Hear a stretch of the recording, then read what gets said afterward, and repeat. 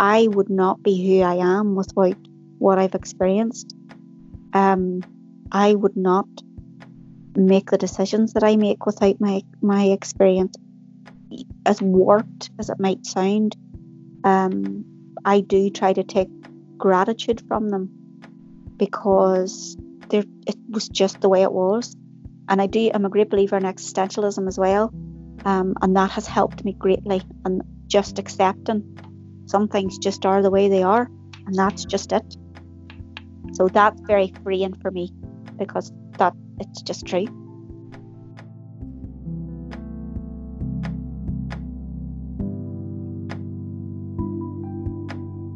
I wanted the ideal experience of being married, having the right time to have a baby. So having our first baby was just beyond magical. The pregnancy was fine, it was okay. I didn't particularly like my body changing and things like that, but him being born, genuinely, the minute he was born, I just felt like that's it. I've arrived. I am here. This is me. I felt a purpose. I felt a grounding feeling that I hadn't had before. I felt in charge. I felt so powerful. And he was an amazing baby, very settled, very easy to be with. I adored him. I still do. I remember feeling very happy about even being a wee bit overweight after I had the baby. That didn't bother me. It was like, this is just going to be different for me. And I suppose it did get me to think, when I became a mother, I was maybe a little bit more kinder about how I'd thought about my mother and how she had parented me. Because I suppose up until that point, I'd been very critical of her with my own internal voice about the things that she didn't do, and the things that she did do that weren't great. And then when I had him, I was able to look back and think, oh God, well, maybe sometimes it was just really hard for her, because having a baby is really hard. So I suppose having him it made me who I was, but it also in a way mended my thinking about my mummy, because I kind of healed a little bit in thinking, well, this is hard, so how could I expected her to be amazing or wonderful? I kind of understood her a bit more, is what I'm trying to say, rather than being so critical of her and things like that. So that helped. So he was just, amazing in every thought, everything he did. He to me just was the answer to all my prayers. Like, he was perfect, and my husband thought so too, and still does. We both still do. So I suppose up until I was probably about 7, I would say I had a pretty average childhood. Things were normal enough. My mum was very young when she had me. She was very young when she had my sister. Then her marriage broke down to my dad. Quite frankly, they were probably two people that looked good together but didn't function well together. They were also very young when it all happened, and mummy carried a lot of baggage from her own past experiences that just my daddy just wasn't able to help her with, and it's no one's fault. But I suppose after the age of 7, mummy's life just took a very chaotic turn.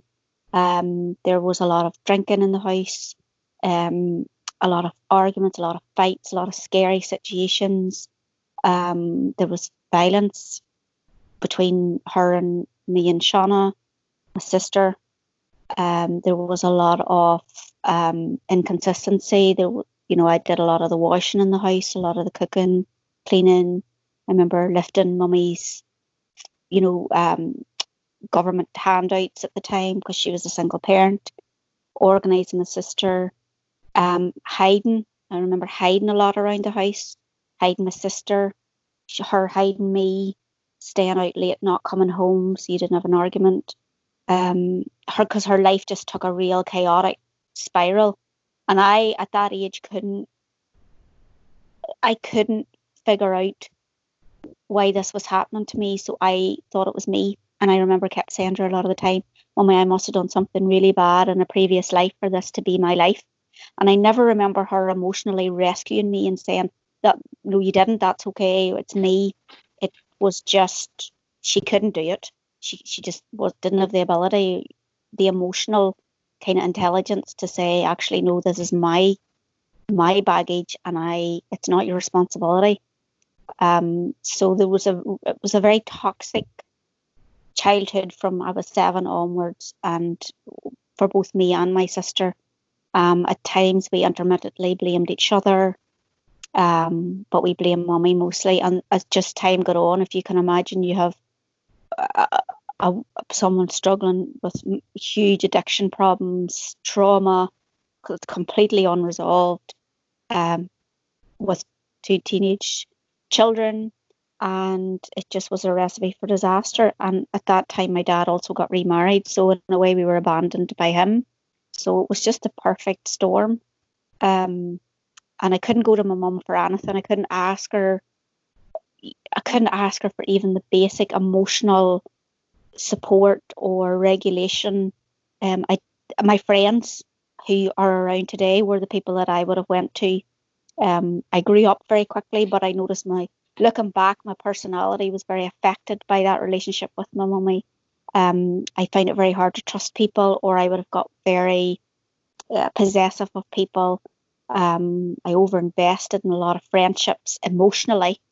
So it would have been very hurt if, say, my friends had went out one night and didn't ring me and ask me to go. Like, I took it so personally, but it was always just that fear.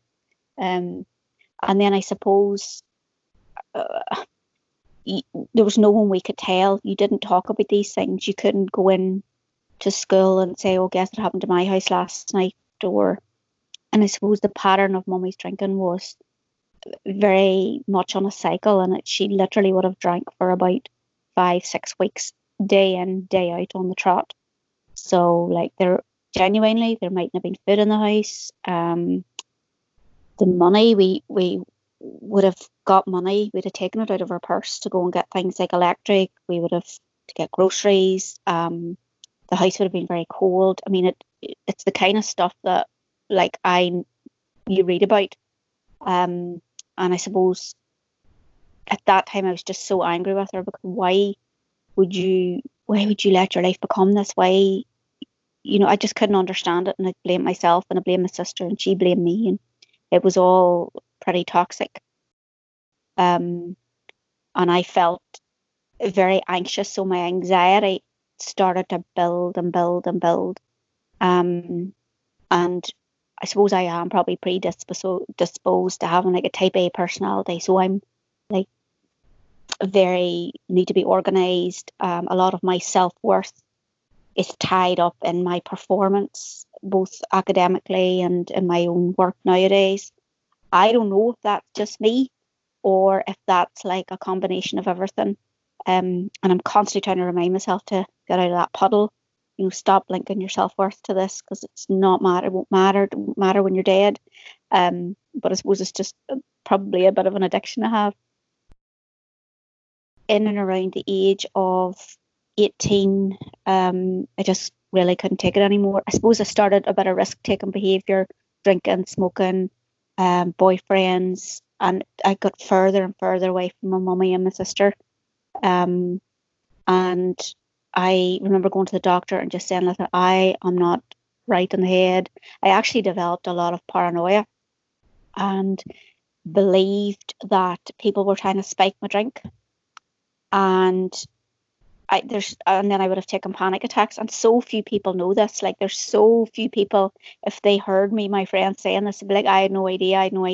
But I was so ashamed, didn't tell anybody. So I would have got real bad panic attacks, believing someone would have spiked my drink.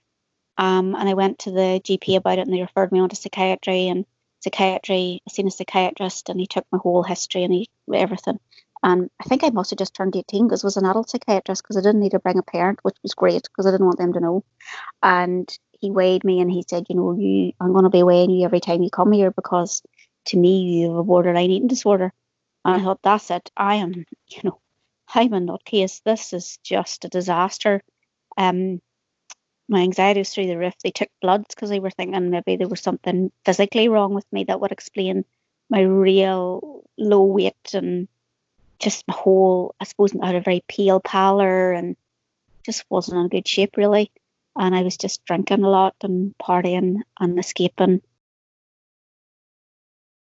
There was a big incident in our house. They'd referred me on for counselling as well to help me with mummy. And there was an incident in our house where mummy had taken a knife. And at that stage, my sister was younger. And I told the counsellor this, and she told me that day, I'll never forget it, it was a Friday, like the 11th of February, something. She says, you've got to leave that house, because if you don't, I'm going to ring social services and they're going to come for your sister. And I said, okay. And she said, I need your help. I need you to give me your daddy's phone number and I'll ring him and we'll get him in touch. And I was like, right, okay. And I said, I'm not so sure about that. I don't know if he'll help, because I mean, he's married and all now, and you know, he's got his own stuff. And she says, no, well, just let me try. So she rang him, and lo and behold, I knew nothing. Daddy did show up. And within like 4 or 5 days, we moved out of that house. We actually left. We packed about 20 black bin bags and just grabbed our stuff and left. And it was very scary because we had no money. We didn't know what was going to happen. But I knew in my heart we had to get her out of there, because they were, I don't think they'd have taken her away, but they'd have pushed us into kind of live with family that we probably weren't happy with. And there was lots of enablers in my mummy's family. So they enabled all the drinking and permitted it and, you know, normalised it and couldn't see it from our perspective. If anything, they blamed us and thought it's because we're a handful. We actually weren't. So it was just not going to be healthy. And then we moved out. And things started to get a lot better. Like I put on weight, and they had prescribed me sterylene or sertraline, some type of like medication. And I was taking that at the time. But I'm going to be honest, I abused that. So I would have taken that and then got drunk, because it got me drunk quicker. None of my friends know this. None of them. I would never tell them, because they'd be thinking she's a nut. But I did. And then my sister and I got allocated a house. So, because we lived in with like her boyfriend's sister at the time for a few months, and then we got our own house, and just things got so much better. I remember when we moved into our own house, it's going to sound really weird, but I like slept naked for about 2 weeks, because in my house at home, you know, mummy would have come and woke you up in the middle of the night, and you know, there's many a night I had to leave the house in the middle of the night. I remember running to my auntie's in the snow, in the middle of the night, because she was so violent, and I was able to. It was so freeing, and just life just changed. It was like a weight lifted. But the only way I could cope with it was just not have a relationship with her. So I cut her out, and my sister did the same, and I stopped medication, and everything seemed to be not so bad, if I'm honest. It just, I went to university and went to America, and you know, my life just took a great turn, and everything seemed to be going really brilliantly. But I guess the type A personality was still there, and but I got a handle on my life, like, and I made decisions. I made a lot of conscious decisions that I was going to leave my hometown. I was going to go to university. I wanted to work in a really good job. I wanted to make money, and I wanted it to be different for me, and beat everybody's expectations. I didn't want anybody, and I hated people feeling sorry for me. So there was so much I didn't tell people because I couldn't cope with it. And went to university and worked really hard. And my sister would now say that because I did that, she did that. So I always be so happy, because she's like extremely successful in her own job now, and that makes me so proud, because like I feel like I helped that happen, which was really good. We did have good support from everybody around us, but there's so much of the mental, so much of the emotional and mental stuff that people don't.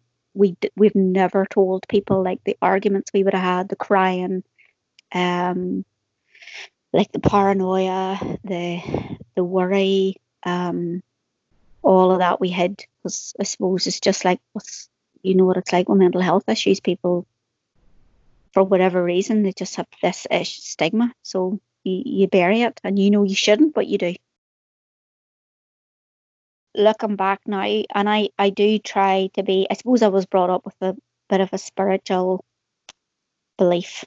I suppose that's what I would said, why would God send me this? And like, why did he choose me? And then I would have turned it around and thought, oh, well, he's chosen me because he knows I can do it. It sounds a bit evangelistic, but I guess for me it was some solace in the midst of it. And even now, I know this sounds incredibly, maybe a bit contrite, but it's not intended. I'm thankful.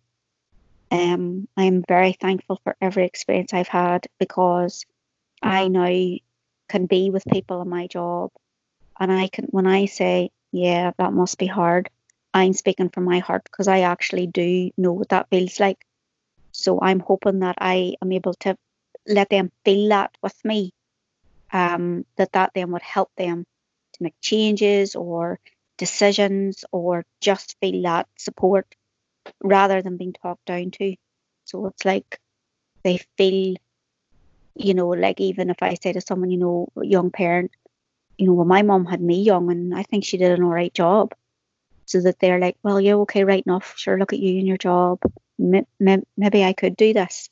And having that humility that, I think when you see all those little inspirational quotes, like, everyone's fighting a battle you know nothing about, and all of that, really means a lot to me, because that's actually so true.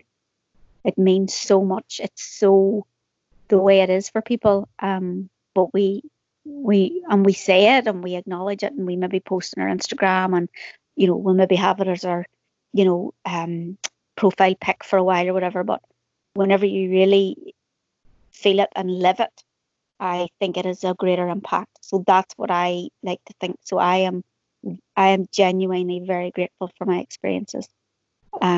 Although I do get flashbacks, I do get like overwhelming sadness at times, particularly around my own children when they ask me questions about my mummy. Like I mean, and I'm going to be honest, sometimes I just tell them what I think they need to hear, which is the good stuff. I block out all the bad stuff. Plus, I've also reconciled with myself that, do you know what, those first 7 years mustn't have been too bad, because I'm not a total train wreck.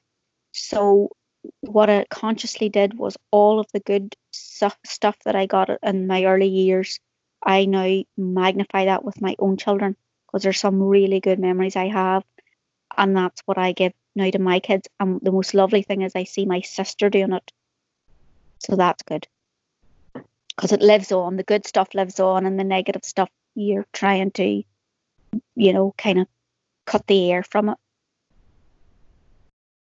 Well, what happened was, after Kevin was born, I felt amazing, as I said, and I was so happy. My firstborn, he was a wee boy. I wanted a wee boy. It was like, oh, this is it. And then I had a miscarriage, and that was the beginning of an unbelievably low time in my life. Now, there were another few low occasions in my life. There was one when I was at university, and I would have got a lot of flashbacks, and it would have been like really silly things. So I'd have been in my boyfriend's flat, and I maybe would have got up to go and turn on the heating, the oil heating. I'll never forget it. And as I turned it on for like 2 seconds, I was back in my house with my mummy, and it just melted my head. And I like ran away that night. Like, I ran away. Like, I'm in my early 20s. Like, who runs away from anywhere? But I ran away because my boyfriend wanted to talk to me about it. And I was like, I can't do that. I have to run away. So I genuinely run up the street, and I hid, like I did do whenever I was a wee child. If I'd left the house and ran away, Mummy would have ran after me. And I actually hid and watched him walk past, that he wouldn't catch me. But I did want him to find me, if that sounds kind of, clear. And then I went back to my own flat and texted him and told him I was okay and just to leave me alone. And then after that, I said, I need to go and do something about this. I mean, this is, you can't. So I went back and I had counselling with a really, really good counsellor, and it was very helpful because she helped me compartmentalise a lot of what I was thinking, and getting me just to break it down. But I remember always being very tired after it and going for sleep. That tied me over for another little while, and that went really good.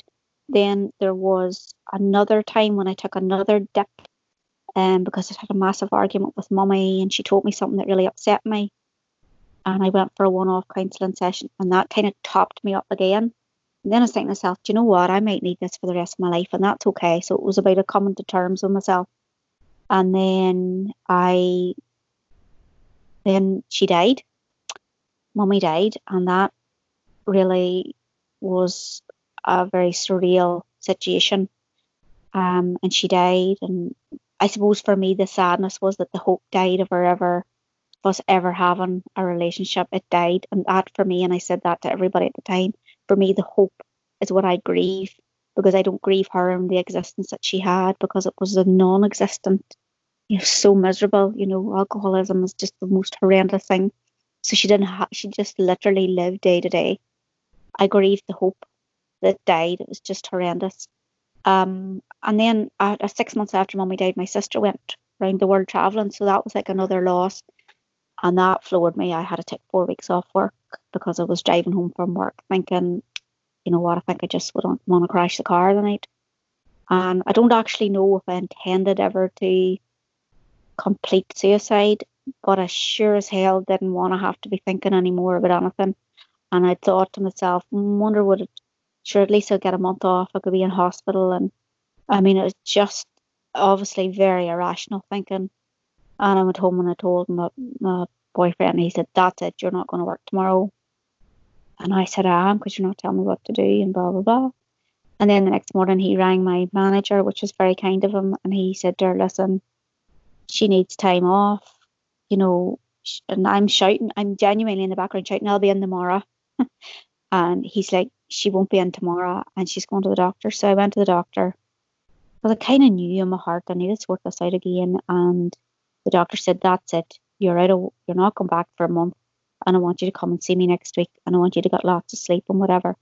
And I had 4 weeks off, and I seen him every week, and it wasn't counselling, or it wasn't like I just called in to see him, and I went in and I said, right, I'm back to see you. And he'd been like, yeah, and how are you? And I'm like, well, no, I'm not all right. And no, you're not all right, Kieran. You're not going to be all right. And that is all right. So after that, I went back to work, and things, I mean, it's as if I go through these times where like I take a dip and then I get back up, I take a dip and I get back up. And I'm always, up until that point, I was like, no medication, thank you, I'll do this. I'm fine. And then I went on to get married, and I had my first wee boy, and that was amazing. And then I had this miscarriage in 2010, and it was nothing short of horrendous, and I could not put my finger on it. People would have said, I had a miscarriage and it's very sad. But for me, that just felt so different. And I had been so watching myself after the first baby was born, because I thought, oh, I'm definitely going to get postnatal depression, because I'm not mentally stable at the best time. This is not going to work out for me. But then nothing happened. I thought, that's great. And then I had the miscarriage, and it was unreal. Like I didn't want to breathe. I didn't want to move. I didn't want to eat. I didn't even want to be in the same room as my husband. I went off the baby, wasn't interested in him either. I didn't talk to anybody. I was extremely agitated, intolerant, grumpy, and obsessed with getting pregnant. So, because I thought that's going to fix it. So then I became pregnant, and I can categorically say that entire pregnancy I was depressed. That entire pregnancy, I spoke to the midwife at one stage about it, and she said, okay, I think you need to be seen by the psychiatrist again, so we'll get you referred. And she brought me into this GP who was about 20 years younger than me, And he was like, no, you don't need a psychiatrist, you're fine. And I remember thinking, God, if only he knew. If only he knew about me, he'd have me referred there in the morning. So I just soldiered on the whole pregnancy. I didn't enjoy 1 minute of it. It was horrendous. I didn't want the baby. I did want the baby. I didn't want to be pregnant. I did want to be pregnant. I didn't know what I wanted. And I just felt it was just a very dark, dark time in my life. The darkest of all of the times in my life, if I'm honest. The baby was born and she was beautiful and she was a little girl. So I felt like, oh, this is great. Lots of mending to be done here. And I did make a promise to her that things are going to be different for you and me than they were for me and my mom and stuff. And then it was probably about 9 months later when I was due to go back to work that the anxiety propped up again. And I remember one night not being able to get a hold of my sister. And at that time she was going out with this guy who was really nice, but he was just I suppose he was a bit intense, and she was trying to end the relationship, and my anxiety went through the roof, and I thought, that's it. He's done something to her. She was meant to come to my house for dinner, and she didn't come. And I phoned Daddy. Didn't know where she was. He drove to her house. Car wasn't there. He rang me, and he's like, don't be worried, we'll get her. And I said, no, Daddy, she's not answering her phone. So I left my house, and I drove to her work. And as I was driving up the road to her work, I imagined that there was like people in the shed. There was these sheds, and I imagined like she was in there. It sounds completely like crazy now, but at the time it was very real to me, and my heart was racing. It was just sheer anxiety. And I went up, and there she was having a meeting with her bosses, and I was literally rapping every window to check she was okay. And I come home that night, and I said to my husband, do you think they would sign me off work, get a little bit of sick leave, because maybe I need something? And he said to me, Ciara, sign you off work for sick leave. I think right now they'd sign you into a psychiatric hospital. You're not thinking straight. And I thought, right, that's it. So once again, back to the docs the next day, and I started an antidepressant and took it for 2 weeks, and it made me really sleepy, and it was just really awful. So I got it changed, and that worked really well. That was kind of like the beginning of me living a semi-normal life. Then the thing is, it got so normal that I fell pregnant again, and I had to come off the antidepressant, and then I had to do that pregnancy with no antidepressants, which was very tough. And I had the most amazing health visitor you can imagine, whose specialism was actually postnatal depression. And I kept saying to her, she was still coming out to see me because the other wee one was so wee. And I was saying to her, this is all because of my childhood. This is all. If only I had had a better mummy. If only I'd had better parents. Like, I was so fixated on this. Like, this is my experiences from being wee. Like, my parents have let me down. She was like, no, sorry, doesn't matter. Because I'll tell you what, I've just come from a house round the corner, and that girl has all the support you could imagine, and she feels just the way you feel. So actually, that's no bearing on it. Yeah, it's probably made it a bit harder for you, but nah, I'm sorry, that doesn't cut it, Ciara. And that, in a way, for the first time, helped me realise that actually, yeah, those experiences, yeah, they're terrible and whatever, but they are not impact on this. This is actually a hormonal issue in your body, and it, in a way, can be mended. Because I always saw my past as, I can never fix that. That can never be mended. You can't go back. It can't be changed. That's about acceptance of that, and living with it. Whereas when she was explaining to me, well, actually, your postnatal depression is completely treatable. It's completely fixable. This is something we can handle. And she, in a way, took the reins and was like, this is how it's going to work. I'm going to come to you every week. She gave me lots of CBT exercises to do. She gave me lots of exercises to compartmentalize my thinking again. She got me to think to like line up what was important to me rather than, because of course my anxiety was through the roof again. I was worried about my next door neighbour. Should I be visiting them and making them soup? And, what would they think of me if I'm not doing that for them? I am such a terrible neighbour. And she's like, no, he's nothing to do with you. Like she was in a way like that, like a godmother or something in your ear saying, "No, that's not your business. You stay with what you need to do." Which was absolutely amazing. And I got a prescription for. I mean, I would actually say that woman saved my life. I got a prescription for antidepressants because I just went to the GP before the baby was born. And I said, "Listen, I'm not sure, but just give them to me. I'm feeling a lot better, blah, blah, blah." And the day the baby was born, the following day, I just started taking them because I thought, you know what, my children need me and I don't want to take a risk with anything anymore. This is about moving forward and not living with this anxiety and peaks and troughs. And I'm very of the view that I'll probably always be in and out of counselling, and that's all right. Like I've accepted that. I've no problem with that. I'll always dip in and out of it. And that's okay. But if there's something extra that I can be doing to help, then I ought to be doing it. So, I just, and I had other counselling as well. When I was pregnant, I should have said that actually, because that tied me over in a sense, throughout the pregnancy without medication. I had other counselling with a very straight talking counsellor who really helped me. And the most amazing thing about it was he actually had addiction issues. So that was very helpful because in a way he was like able to tell me what my mummy might have been thinking. It was very, very helpful. And I'm very grateful for all of the services that I've had. I mean, they are superb, absolutely first class, and piecing everything together for me.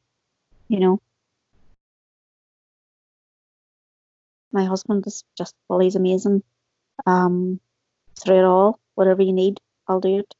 In the really dark days, like I couldn't even make the baby's bottles. I just couldn't. He would have come home from work and he would have had to wash and sterilize 8 baby bottles, make bottles, do washing, cook a dinner. Like I didn't. People think, like that I was at home and being like Mary Poppins, and I can tell you I wasn't. I was lying in bed with electric blanket on, when the baby was taken asleep. There were just really dark times, really bad days. And I just didn't, he just knew by my functioning or actually lack of it. But again, his attitude to mental health would be very supportive and very positive. His own sister has bipolar, and he has lived with mental health difficulties for her from he was a teenager. So, and she's had, repeated admissions to hospital, and he's extremely kind and attentive to her, and he's like that with me as well. So, there's a few people outside of my family, like an aunt who knows a little bit about it, but I kind of don't want to tell her too much because she gets too sad about it. So, because I think that all that guilt about the past and all, that's just not helpful. I'm very fortunate, and I know that I do feel that is, I genuinely feel that I have that acceptance. I don't know where it's come from, but it's just, this is just going to be me, and I think that's all right. I don't know. I think it's a multitude of things for me. I think talking definitely helps. Medication definitely helps. I mean, as it stands, I will never not be taking an antidepressant. I did try to come off them, and that was a disaster.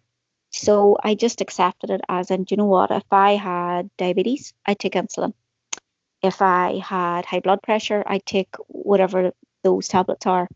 I have a thyroid condition. I take synthetic thyroxine for that to keep that regulated, keep my metabolism going.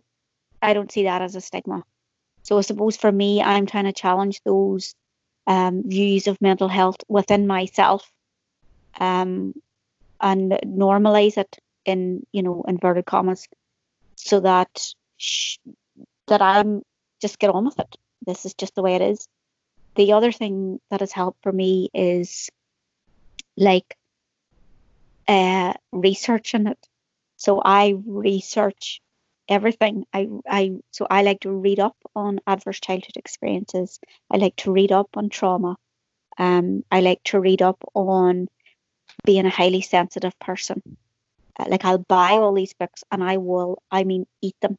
So I'm a bit of a detective about my own mental health, because I think it helps. No, I don't think it. I know it really, really helps me. And I look up a lot of like the trauma-informed psychologists out there, like Bruce D. Perry, Gabor Mate, Nadine Burke-Harris. Like I read their stuff, I buy their books, and that helps me like me, helps me understand me, helps me forgive me, helps me just accept me. But I think what it does is that it educates me about me, so that if anyone ever questions me, I am able to give them a very well read answer, because that makes me feel like a better person.